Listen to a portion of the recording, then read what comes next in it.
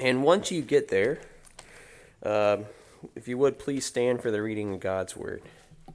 So 1 Peter chapter 1, verse 22 through chapter 2, verse 3. Seeing ye have purified your souls in obeying the truth through the Spirit unto unfeigned love of the brethren, see that you love one another with a pure heart fervently, being born again, not of corruptible seed, but of incorruptible, by the word of God, which lives and abides forever. For all flesh is as grass, and the glory of the man as the flower of the grass. The grass withereth, and the flower thereof falleth away. But the word of the Lord endureth forever. And this is the word which by the gospel is preached unto you. Wherefore, laying aside all malice, and all guile, and hypocrisies, and envies, and all evil speakings, as newborn babies desire the sincere milk of the word, that ye may grow thereby. If so, ye have tasted that the Lord is gracious. May God bless the reading of his word. Let's pray.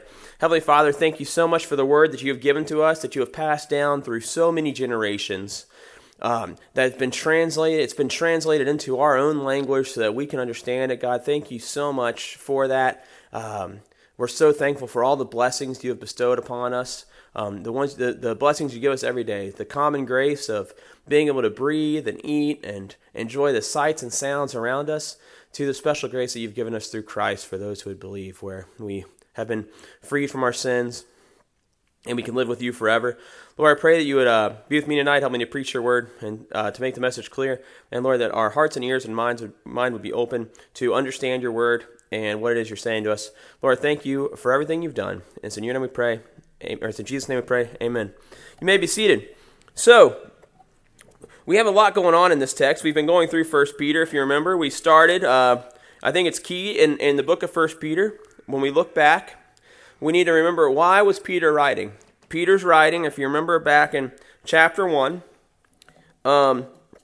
we see that he's writing to Christians who are scattered throughout Turkey, or modern-day Turkey. He says that they are, in verse 2, elect according to the foreknowledge of God the Father, through the sanctification of the Spirit, unto obedience and sprinkling of the blood of Jesus Christ. Grace unto you and peace and be multiplied.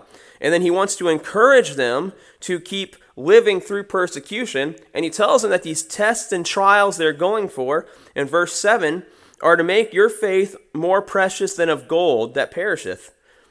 And that they would love God who they have not seen. And then he tells them that you, because he who has called you is holy, so you are to be holy, because it is written, be ye holy, for I am holy, he says in verse 16. And he tells them that they were saved not with corruptible things, such as silver and gold, but rather the precious blood of Christ, as a lamb without blemish and without spot. And we see that in verse 19. So we go to today's text. He's continuing that thought, starting there in verse 22, and we're going through the third verse of chapter 2. So what does it mean to be pure? What are we talking about when we say purification? And by what are we being purified? So the key to this passage is we see that all these blessings we have that we have are coming through the Word of God. We see, looking at verse 23, that we're born again, not of corruptible seed, but of incorruptible, by the Word of God, which lives and abides forever. So that's the crux of it. We are born again by the Word of God, and through the message that comes through the Word of God. So, but looking at verse 22, we see there it says, seeing ye have purified your souls. What does it mean to purify your souls? Why is purity important? So when we think about like purity, why is purity important? So in technology, let's talk about technology for instance. You have like these little microchips inside your phone. If you have a smartphone or a computer at home, you got these microchips, super fancy processors, these little tiny processors that used to take up whole rooms that now are like that small or smaller, like these little tiny processors. Well, when they go to manufacture those, you have to go through a clean room first before you get into the facility, and then the facility is a clean room where there's a ventilation system constantly pulling impurities out. Because you don't want bacteria growing on that. You don't want moisture growing in there and rusting things. You want it to be pure. Same thing with labs that are working on medicine. You don't want impurities in there. You don't want rats running around in your butcher shop, right? You want it to be pure. No one wants rat in their ground beef. So purity is important. So why is purity important in Christianity? Well, we see that if you sin cannot exist with God. You can't to be in heaven, to be in God's presence. You have to be holy. Be holy as He is holy. So purification is it's a must. But you see here it says, "Seeing ye have purified your souls." Well, how do I purify my soul? Wait a minute. I thought Christ purifies. It says you have purified. Another way you could read that is having your souls having been purified, or as you continue to purify. So this is talking about sanctification. And I'm sorry, I've got a mint in my mouth. My voice sounds a little weird. My throat's been all messed up ever since COVID, man. It was crazy. But anyway, seeing you have purified your souls in obeying the truth. Okay, so how do I purify my soul? Well, a couple ways. Or I guess let's go back. Let's look again. Why should I be purified? We talked about what purity is. It's just being clean, perfect, without blemish. You think how talking about faith being refined through trials back in earlier in chapter 1, like gold that's put through a furnace. You put it through the furnace, the dross is taken off, the gold's more pure. You put it through again, more dross comes off, it's more pure. So, why must I be purified? Well, we see in 1 John 3:3, to paraphrase, it says that everyone who has hope in Christ will purify themselves because Christ is pure. Daniel 12:10 says, and I like this verse, back in the very end of Daniel, it says here, let's see here. Daniel 12:10, "Many shall be purified and made white and tried." So is that many shall be made purified? Talking about as we're going towards the end, it says the words are closed up and sealed to the end of time. So as we're going towards the end of history, which is where we are now, many shall be purified. So people will become Christians. They'll be made white. And notice, it's not them doing it, someone else. It's God's work, because they're being made purified. They're being made white, and they're tried. So in order to test the purity of their faith, they're tried through, and it says here, "The wicked shall do wickedly, and none of the wicked shall understand, but the wise shall understand." Which, you kind of think, Paul said that. He said that, the wisdom of God is foolishness to the world.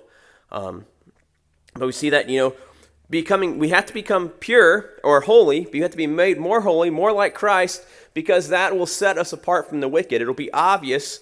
It starts becoming obvious who those are who are pure in Christ versus the wicked. It sets us apart. If you're living in Christ, you shouldn't look like the world. You should be looking more like Christ every day. And wanting what Christ wants and living His way. And then also being purified or sanctified now is a picture of the total freedom from sin we'll have one day in heaven and in the new creation. When we'll be completely free from sin, we won't have to be struggling, as Paul talks about there in Romans 7, struggling with our sin and doing things I don't want to do and not doing the ththings I want to do. We won't be struggling with that anymore one day. We'll be pure. So becoming more sanctified, becoming more like Christ now is kind of a reminder of what what it'll look like when we're perfect finally in heaven. So the question then we have to ask, okay, cool, purifying your souls. How do you purify your souls? Well, the answer is in obeying the truth in the Spirit. Well, what does that look like? We see in 1 Peter 2:1, as we go through that passage, he shows us, how do you purify yourself? Well, you purify yourself by laying aside all the evil things. So you lay aside your malice, you lay aside your guile, your hypocrisies, your envy, your evil speakings. You lay aside the ways of the world, the ways that you used to live in the world. You lay that all aside. You stop doing the worldly things, and instead you desire the sincere milk of the Word. You desire to be nourished by the Word of God and seeking to do what God commands. So then we have to ask, what does purity lead to? What does purity lead to? Well, we see right there in the verse, it leads to unfeigned, or you might say a real, love for the brethren, and loving one another from a pure heart. See what it says here in verse 22. Purify your souls in obeying the truth through the Spirit so through the power of the Spirit, we're becoming sanctified, we're becoming more like Christ, and we do it so that we'll have an unfeigned love of the brethren, seeing that we will love one another with a pure heart fervently. So the best way to love one another is with a pure heart. And it says that becoming more like Christ will make us want to love the brethren, love our fellow Christians, specifically in our congregation, more like Christ. We'll be loving them fervently. if you look at 1 John, 1 John verses chapter 1, verses 5 through chapter 2, 11, he says a lot about this. I'm going to read that passage just because I think it's important for helping us as we go into this new year and we're thinking about ways we can be more like Christ or live our life more for him.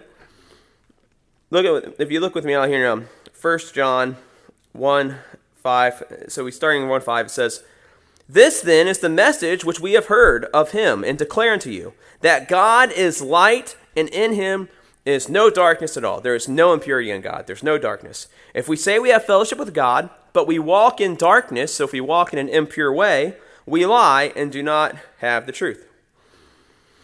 But if we walk in the light, as he is in the light, we have fellowship with one another.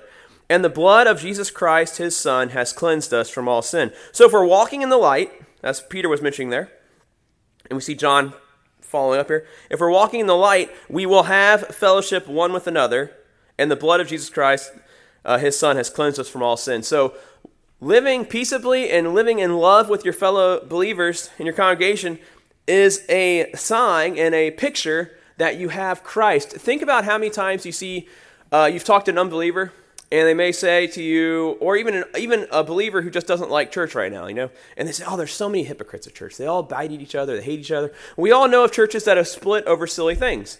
Sometimes they literally split over carpet. I can tell you actually of one I know of off the top of my head that literally did split over carpet. They might split over deciding to take down a plaque that was outside of a classroom. It's like the silliest reasons that churches can have problems, they do. And so the world looks at that and they say, "Man, that doesn't look any different than, Thanksgiving did it at my house, or we're Aunt Barb was supposed to make pumpkin pie, and then someone else brought pumpkin pie, and everyone liked hers better, and she got all bent out of shape, and it just became a fight." They're like, "Well, that just church looks just like that. I don't want that." So, no, in Christ, if we're really walking in Christ, we will love one another in spirit and truth. We'll love one another because the blood of Christ has cleansed us, and it'll show that. Like the world can see that. Continuing in verse 8 there in 1 John, "If we say that we have no sin, we deceive ourselves, and the truth is not in us. If we confess our sins, he is faithful and just to forgive our sins and cleanse us from all unrighteousness. If we say that we have not sinned, we make him a liar, and his word is not in us. My little children, these things I write unto you, that ye sin not. And if any man sin, we have an advocate with the Father, Jesus Christ the righteous.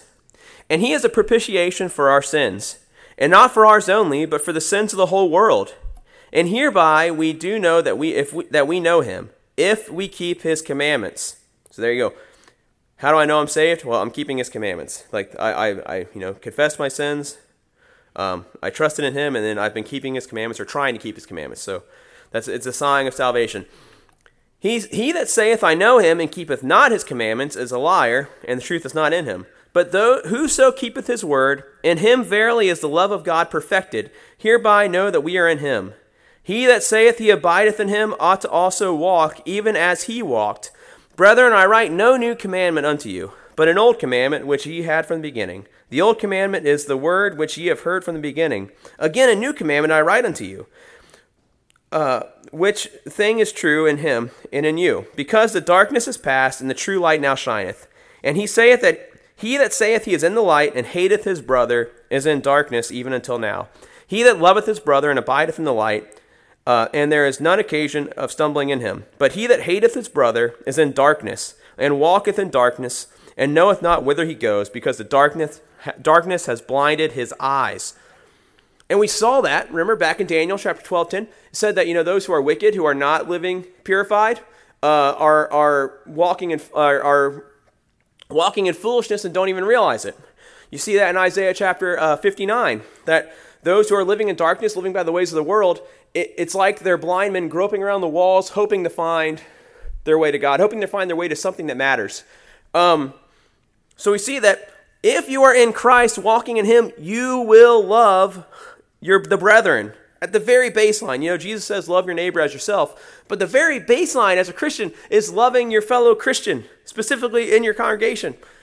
So we see here that there is no excuse for churches when they start backbiting at each other or fighting over things that are not, about doctrinal purity. You should never see, seriously, Christians will split over the craziest things. I know, like, my mom's been trying to get me to read this book series. I don't remember who the author is, but he's a minister. And the whole entire book series is about these little, things he's dealt with as a minister, but he makes or who certain other ministers deal with, where it's like just some of the silly things that can go on in churches where, people get bent out of shape because the floral arrangement wasn't done the way they wanted, or someone else got in a committee that they wanted to be on, or, just all these silly things. But we're not to be part of that kind of silliness. We are to love one another, and, love takes give and take, right? Sometimes, it takes compromises. It takes putting others before yourself. So that's how we ought to be living. And if we are in Christ, that's how we will be living. And it shows that we're in Christ. But I think we've beat that enough.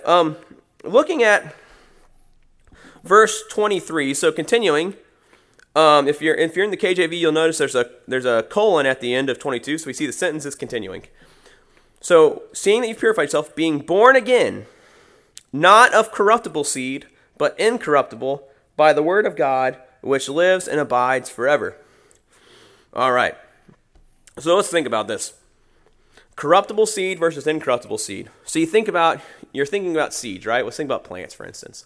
In this case, it's talking about, we're being born again of not of man, but of the word of God. But you think about the word seed, right?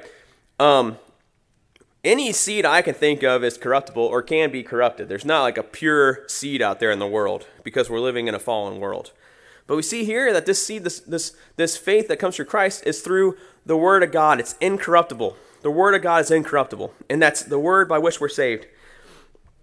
And this is such a great apologetic because the Word of God, we've talked about this before, I think, but the Word of God is what separates us from many other religions, if not all of them, is that we have this book that we see, I think Tim Keller put it, to paraphrase, there's a pastor named Tim Keller. He's gone on to be with, he's gone on to glory here since, but he said, all these other religions were saying, hey, I'll show you how to get to God, or I'll show you how to get to heaven. But Christ says, I've come to bring you to God. I've come to save you. And that's what we see here through the Word of God. The Word is what saves us. So what does it mean to be born again? Looking at verse 23, born again. Now, you notice I was quoting a lot from 1 John there. I went to 1 John. We read that whole thing. John and Peter love the phrase born again, or to be born of God. It comes up around 18 times in the New Testament, and almost every time is in Peter or in in 1 John. Or in John or 1 John. So you see, in John, it's in the book of John, we see it 6 times. 1 Peter, it's twice. We see it here and back in verse 3. Where it says that you were begotten again, or born again unto a lively hope by the resurrection of Jesus Christ. And then we see in 1 John, it's there again another 6 times. And then there's 4 times, and it's in 3 times in Paul's writing, once in James's. But they love the phrase being born again, being born of God. And I think it just shows how that picture stuck with them. What it means to be a Christian is being born again. You are completely made new. You can't be made new by corruptible things, because then what's the point of being born again? You'll be just as bad as you were before. We were born again, not of corruptible seed, but of incorruptible, by the word of God. Now, we see the word of God, it says, which liveth and abideth forever. What is the power of the word of God for salvation? Well, we see we're saved according to the scriptures. If we look back at Luke 24:27, one of, I feel like I might quote this every single time I preach, but Luke 24:27, when Jesus is with the disciples on the road to Emmaus, it says, he said unto them, O fools, back in 25, he says, O fools and slow of heart to believe all that the prophets have spoken. Ought not Christ to have suffered these things and enter into glory? And beginning at Moses and all the prophets, he expounded unto them in all the scriptures the things concerning himself. And then when he left, their eyes were opened, they knew him, and he vanished out of their sight, and they said to one another, Did our hearts not burn within us while he talked with us by the way, and while he opened to us the scriptures? So Jesus showed them through all the scriptures, so specifically the Old Testament, because the New Testament hadn't been written yet. Jesus had just been resurrected. He shows them through all the scriptures everything about himself. So it's through the word of God. And then looking at, in the book of Acts, chapter 18, you will see Apollos. after he's been trained up by Priscilla and Aquila and sent back out. Verse 28 of chapter 18, we see here, actually I'll back up to 27. So talking about Apollos, when he was disposed to pass into Achaia, the brethren wrote, exhorting the disciples to receive him. And when he was come, he helped them much, which had believed through grace. For he mightily convinced the Jews, and that publicly, showing by the Scriptures that Jesus was the Christ. So what is the power of the Scriptures? Like we see, once again, we have Apollos. He was a Jew who really knew the Bible, and he was still arguing that about John the Baptist's salvation. Make straight the ways of the Lord. And then Priscilla and Aquila teach him about Jesus. He learns it, and then he uses the Scriptures from then on, once again the Old Testament, to show who Jesus was and to lead many to Christ. So we see the Word of God is powerful. The Word of God is so powerful. You think again about on the road where you have like the eunuch, and the disciples there with him, and he's reading from the Scripture, or reading from Isaiah. He's like, well, how am I supposed to know unless someone teaches me? He explained, Philip explains to him what it was about, and he wants to get baptized. So we see from the book of Isaiah, and you see sometimes in our day and age we have pastors, and I'll just go and drop the name. We have like Andy Stanley saying, hey, we should unhitch ourselves from the Old Testament. That's his words, not mine. As in, like, the Old Testament is just so much baggage. It's so unfriendly to unbelievers. We should unhitch ourselves from it. Like, we need to get rid of it. And now you're not going to believe it, but he's suddenly okay with he's leaning towards being okay with, or not, if not already endorsing same-sex marriage and things. Because guess what? He's already started saying parts of the Bible don't matter. Once you unhitch yourself from any of it, you might as well just give it all up. So, but he's like, we should unhitch ourselves from the Old Testament. Why? Jesus didn't. Like, if Jesus didn't, then we shouldn't. And it was never about what feels good to unbelievers, because I'm going to tell you, nothing in the Scriptures is good to unbelievers unless their heart is regenerated, unless the Spirit is opening their eyes. They're going to hate it because it's calling them out for their sins and their lifestyles. It shouldn't be comfortable. But we see here the Scripture that we say by it's incorruptible. So being born again means to be made new. It means to be made new. You're taking off the old flesh, you're putting on the new. And that's where we see sanctification is becoming more like Christ through that. But let's talk about this Word of God. So it's really interesting. It says there, he quotes Isaiah chapter 40 here in verse 24. He quotes Isaiah chapter 40. Now, Isaiah chapter 40, if you'll remember, that's also where we see John the Baptist quoting from. So if you go to Isaiah chapter 40, starting in verse 3, it says, the voice of him that crieth in the wilderness, prepare ye the way of the Lord. Make straight in the desert a highway for our God. Every valley shall be exalted, every mountain and hill shall be made low. The crooked shall be made straight, the rough places plain. And the glory of the Lord shall be revealed, and all flesh shall see it together. For the mouth of the Lord hath spoken it. And by the way, just talking about the importance of the Word of God. If you ever want to just do an interesting thing, go through the prophets, and every time God says, "Thus says the Lord," or "the Lord has spoken," underline it, and you're going to realize you're underlining a whole bunch. And it's like every time he goes to say prophecy, it's "Thus says the Lord." It holds so much weight to it because it's the Word of God. So we see here, verse 6, the voice said, "Cry," and he said, "What shall I cry?" And this is where he's quoting. All flesh is grass, and all the goodliness thereof is the flower of the field. The grass withers, the flower fades, because the Spirit of the Lord bloweth upon it. Surely the people is grass. The grass withers, the flower fades, but the word of our God shall stand forever. The word of our God shall stand forever. Now, you notice he didn't do an exact quote, and also we have the difference of, you have where it's quoted from the Hebrew versus quoted from, Peter is quoting from the Septuagint, which is the Greek version. Anyway, but we see the grass withers, the flower fades, but the word of the Lord endures forever. His word endures forever. You think about, what does that mean? Like, how powerful is that, right? When we're trying to figure it out, how does the word of the Lord endure forever? Well, for one, you think if you research like how old the book of Job is, which is probably the oldest book in the oldest written book for the Bible, really old. Like, it's pre-Moses. It's really old. Like, when you think about these things and these, like, the stories that were passed down to Moses correctly so that he could write them down, the stories of Adam and Eve, the story of, like, basically creation. These oral histories, God kept those and preserved those so it would be told truthfully to his people and to all the world that they would see the truth. The word of the Lord endures forever. It doesn't fade away. You think about flesh and grass. Okay, so it's kind of it's sometimes the Bible gets we don't, in our modern age, the Bible sometimes speaks in ways that, like, people in America don't often talk, or we often try entertaining ourselves to death in our culture. How many people sit around and want to talk about serious things? You always hear, like, oh, well, in public, don't talk about, faith or religion and politics. And then that also goes to, don't talk about philosophy. Don't talk about anything that ruins my vibes, man. Like, we're going to, good vibes only, as some people will say.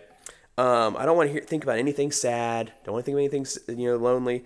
But you think only like 100 years ago, even 150 years ago, it was common for people to have just a lot of death in their lives. Like, you hear stories where it's like, she gave birth 11 times and only 5 of the kids made it to adulthood. Like, just, you hear about that kind of tragedy all the time. Death was everywhere. Everyone was acquainted with death.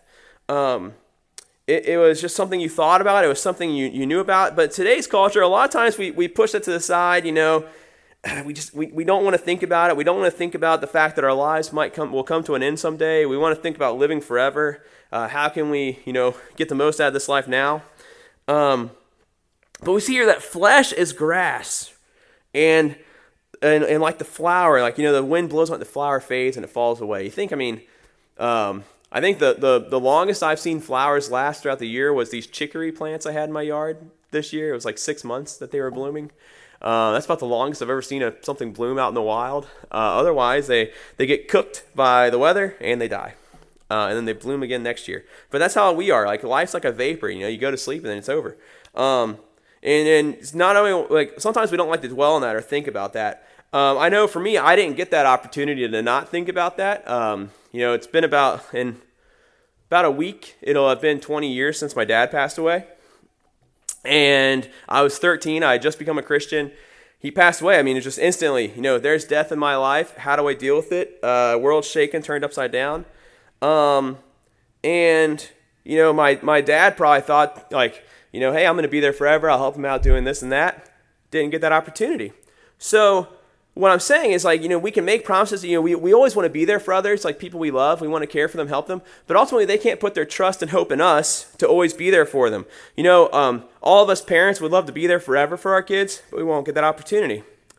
We'd love to be there for our friends all the time, but sometimes, they're too far away. We can't reach out and touch them and love them. But the Word of God abides forever. The psalmist says that God does not sleep, nor does he slumber. And we see that when Elijah's mocking the prophets of Baal, telling him, he must be resting or relieving himself. Baal's not home at the moment. Please leave a message. God is never away. He is on his throne, reigning forever. He doesn't slumber and sleep. When you're feeling anxious, when you're struggling in life, you can go to bed and rest peacefully because you know that God is awake. He's active. He's working all things together for the good of those who love him, as it says in Romans, and he'll be there for you. That word of God that we are saved by, it abides forever. Think about it. We're talking about scriptures that were written 2,000 years ago at the latest, for like the newest books 2,000 years ago. And it's still just as meaningful now as it was back then, which is more meaningful than anything else in this world. There's so many good books out there, to read, but ultimately none of them are as impactful and as meaningful as the Bible because they're not the Word of God, which it says in Hebrews, is like a sword that cuts. It's a double-edged sword that cuts all the way down through marrow and tissue. It cuts to the very soul. Nothing else in this world cuts to the very soul except for the Word of God, which we have written, and it's here before us. You think, like, 2,000 years ago, what was going on 2,000 years ago? How much stuff in our lives do we keep from 2,000 years ago? Maybe, the importance of roadways and systems like, the Romans had. But, we certainly are not living by, Roman-era sanitation systems. I don't know about y'all, but I like having, a working toilet system that gets all the mess away from us. I like, I like having a sanitation department that comes and picks up my trash and takes it away. I like having power and electricity. I think we can all agree that, Carrier made one of the best inventions of all time with the air conditioner. We have refrigerators. We don't live, we're not really taking lessons from 2,000 years ago on how to live. But here we have this book that's 2,000 years and older, but it's just as meaningful now as it was then. And it shows, in making us more like Christ. So the word of the Lord endures forever. And it says here in verse 25, and this is the word which by the gospel is preached unto you. So the gospel that was preached unto us, no matter how it came to us, was preached by the word of God, because it came from the word of God. The gospel came from the word of God, and it was the word of God.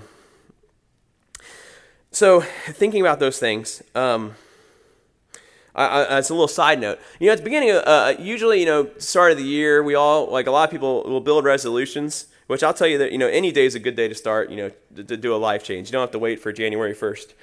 But a lot of times, when the year starts, people say, I'm going to read the Bible all the way through this year. And they get on some kind of plan, and, the plan doesn't work very well, especially if you go through a plan where you're like never just say I'm going to read straight through. That's hard. Unless you really are dedicated, because you're going to get to Leviticus and Numbers, and it's going to be really hard. It's going to be really hard, and you're going to be like, man, I don't know about this. Then you get to Deuteronomy, and you're going to be like, I just read this. Because it's, it's this little law a second time. You're like, I just read all this. I wouldn't read it straight through. What I would recommend to get used to reading Scripture is pick your favorite book. I think John's a great start. It's an easy read. Pick an easy read in the Bible, like the book of John. Read that through. You start getting yourself used to reading the Scripture, and then there's no shame in grabbing low-hanging fruit, right? You might think, hey, I can't read a book of the Bible. Read Jude. I know it's just a chapter, but it's that's getting started. Just read anything. That's all that matters. Just read the Word of God. It doesn't matter if you read it all the way through. Just start reading. That's all. You don't have to worry about, keeping some kind of program or regimented, because then you'll start, sometimes you can start getting pharisaical about it, or beating yourself up for not and feel like you're a lesser Christian. You're not. Just any amount of the Word of God you read is great. There's no shame in only reading the easy parts first, because then you get used to it, and then you start understanding it more, and then you'll grow a love for it, and then you'll want to read more. So that's just my 2 cents there. All right. So let's move into verse 1 of chapter 2. We see here, wherefore, laying aside all malice and all guile and hypocrisies and envies and all speakings. So we talked about that. Laying aside all these things that are sinful and against God, that might mean that we have to if you become a Christian later in life, or if you in your Christian walk, you might have friends who kind of keep you into these kind of things. You might have to change your friendships. You might have to change how you live your life so you can avoid these things. But get rid of these things, he says. Lay them aside. And what does he say in verse 2? As newborn babes, desire the sincere milk of the word, that ye may grow thereby. All right. Now you may be thinking of the book of Hebrews here. This is kind of what I thought of. I'm like, okay, well, that's kind of weird. You want now Peter's saying drink milk, but then the author of Hebrews is like, hey, by now you guys should be eating milk or eating meat, and you're still drinking milk. So what gives? Well, it says here the sincere milk. In this case, he's saying like newborn babes, desire the sincere milk of the word. So basically, when you're a baby, all the nutrients you need are in that milk from your mother. All the nutrients you need. Desire milk like that. Desire the word like that. This is the only thing that'll help me grow as a Christian, is the word of God. Desire it. Desire it as much as you would food or drink. It's not, they're using the analogy 2 different ways. The author of Hebrews and then Peter here. They're using it in 2 different ways, the idea of milk. So, and why do we want to desire the milk of the word of God? So that we may grow thereby. It's from the word of the Lord that we grow. It's from the word of the Lord that we see ourselves for who we are, that we see, we learn how to be more like Christ, where we learn. You think, you may think well, I'm not a theologian. Well, here's the secret. Theologians, if they're doing it correctly, everything they say, everything they believe is coming from the word of God. So you don't have to go find out what a theologian believes. You can start by reading the word of God and then let that impact how you read theology. You don't have to go to the commentators. You can read what the commentators are reading. And then when you don't understand, after you keep reading around, look at the context, then you can go to commentators. But go to the Word of God. This is where, as Christians, this is where we will grow. And then that also means, sitting under the preaching of the Word, taking notes if you're a note taker, but trying to focus. Sometimes focus, it's a little hard, right? Sunday morning, you could be a little hungry. Lunch is coming up. So, if that's something you struggle with, eat a big breakfast in the morning. Try getting a good night's sleep the night before. These are little things you can do to try helping so that when you go into Sunday school and go into preaching of the Word, that you can, in Sunday morning, that you can be taught from the Word. We need to just desire the Word and to want to learn from it. You might hear a good radio preacher that you like listen to it. A good preacher who has podcasts, listen to him. Feed yourself the Word of God throughout the week.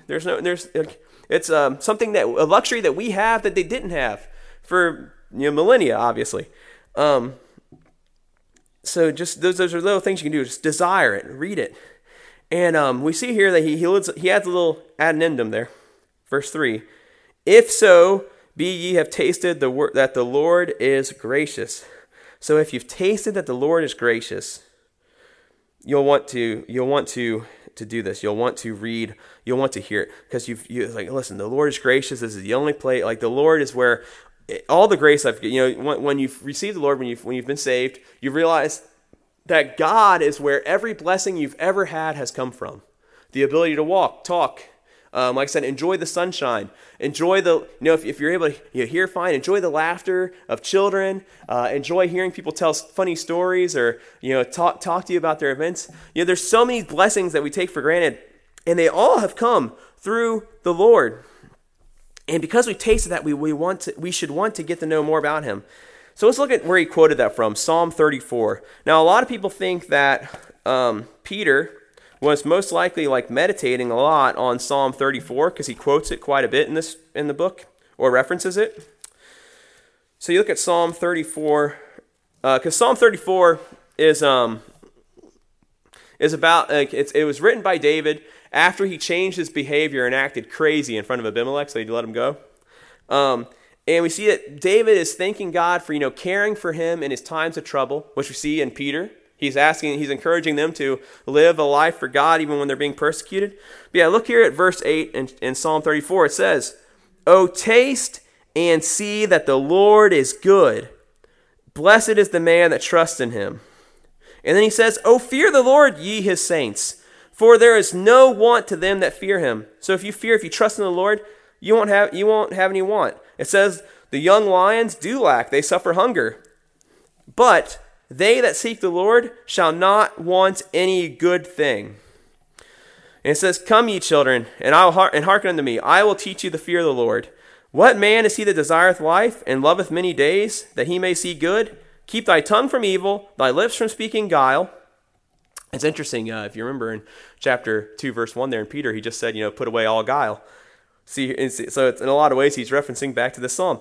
Keep your tongue from evil, the lips from speaking guile. He also talks about not speaking evil. Depart from evil, do good, seek peace, pursue it. The eyes of the Lord are upon the righteous, and his ears are open unto their cry. The face of the Lord is against them that do evil, to cut off the remembrance of them from the earth.